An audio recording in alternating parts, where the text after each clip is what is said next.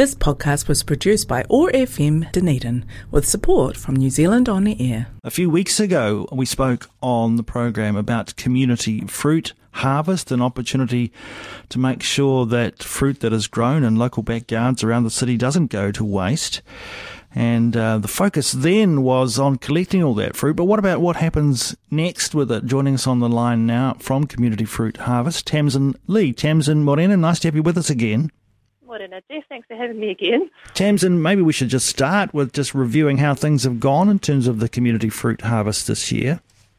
Yeah, things are going great guns. I've heard from so many people around the city who are wanting to help pick and preserve fruits. I've got about 20 or 30 volunteers around town who are up for helping, and we've picked probably a good 200 kilograms of fruit so far from about 20 properties. Oh, that's great to hear. And as I've said, Tamsin, the next question then is what happens with all this fruit? And, well, Community Fruit Harvest has some ideas and activities around that too. We do, yes.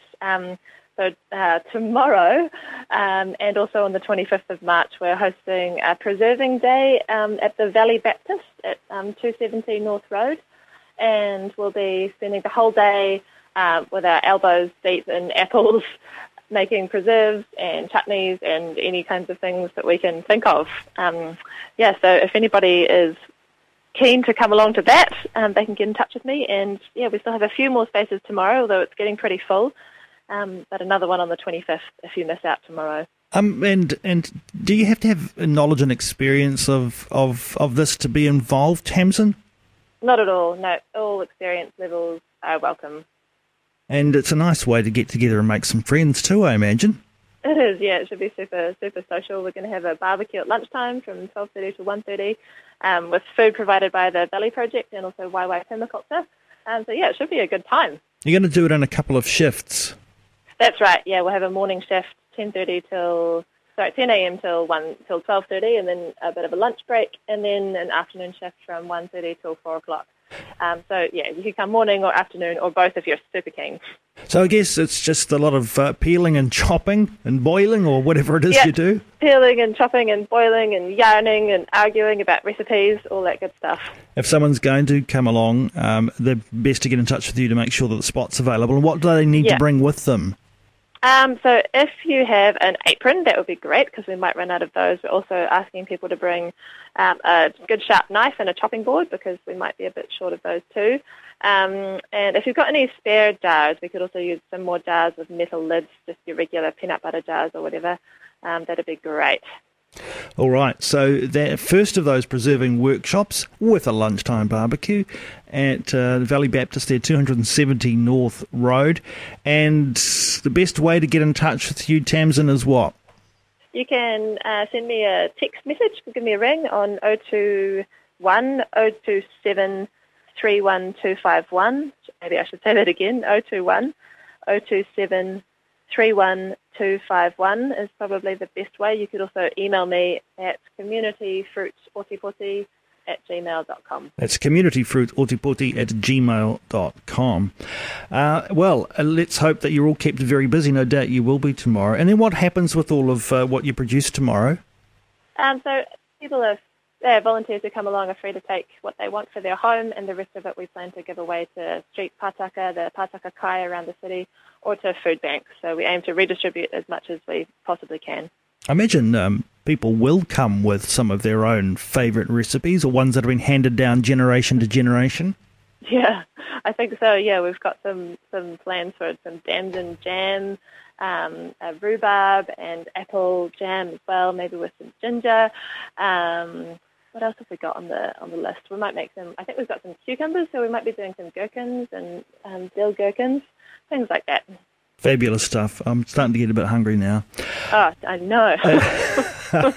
Now, a little bit further down the track is the Harvest Festival. Tell us about this, Tamsin.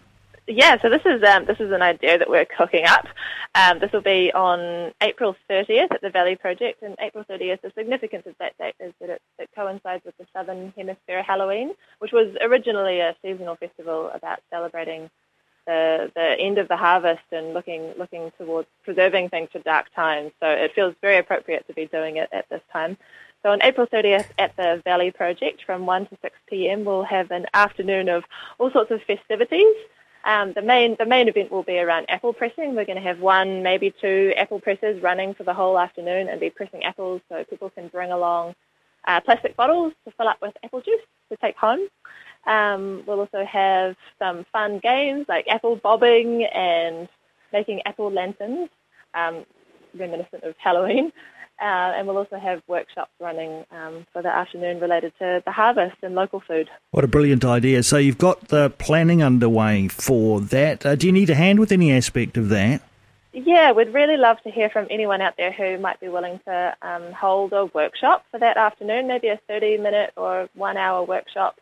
We have a few different spaces that we could use.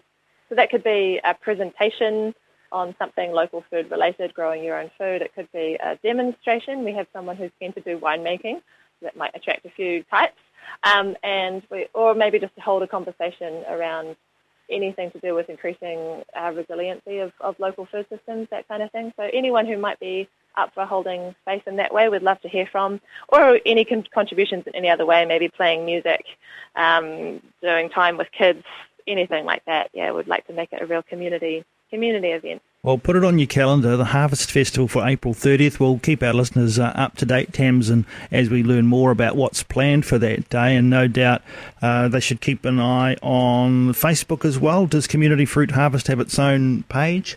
We have a page, yep, so you can find us at Community Fruit Harvest Otipoti. That's a group.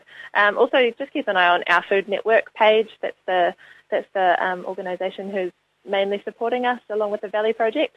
So we'll be posting lots of stuff through our Food Network as well. All right, and if you want to get in touch with Tamsin to talk about the Harvest Festival or indeed about the preserving workshops, that number again, 021 0273 1251, or you can email communityfruitotipoti@gmail.com.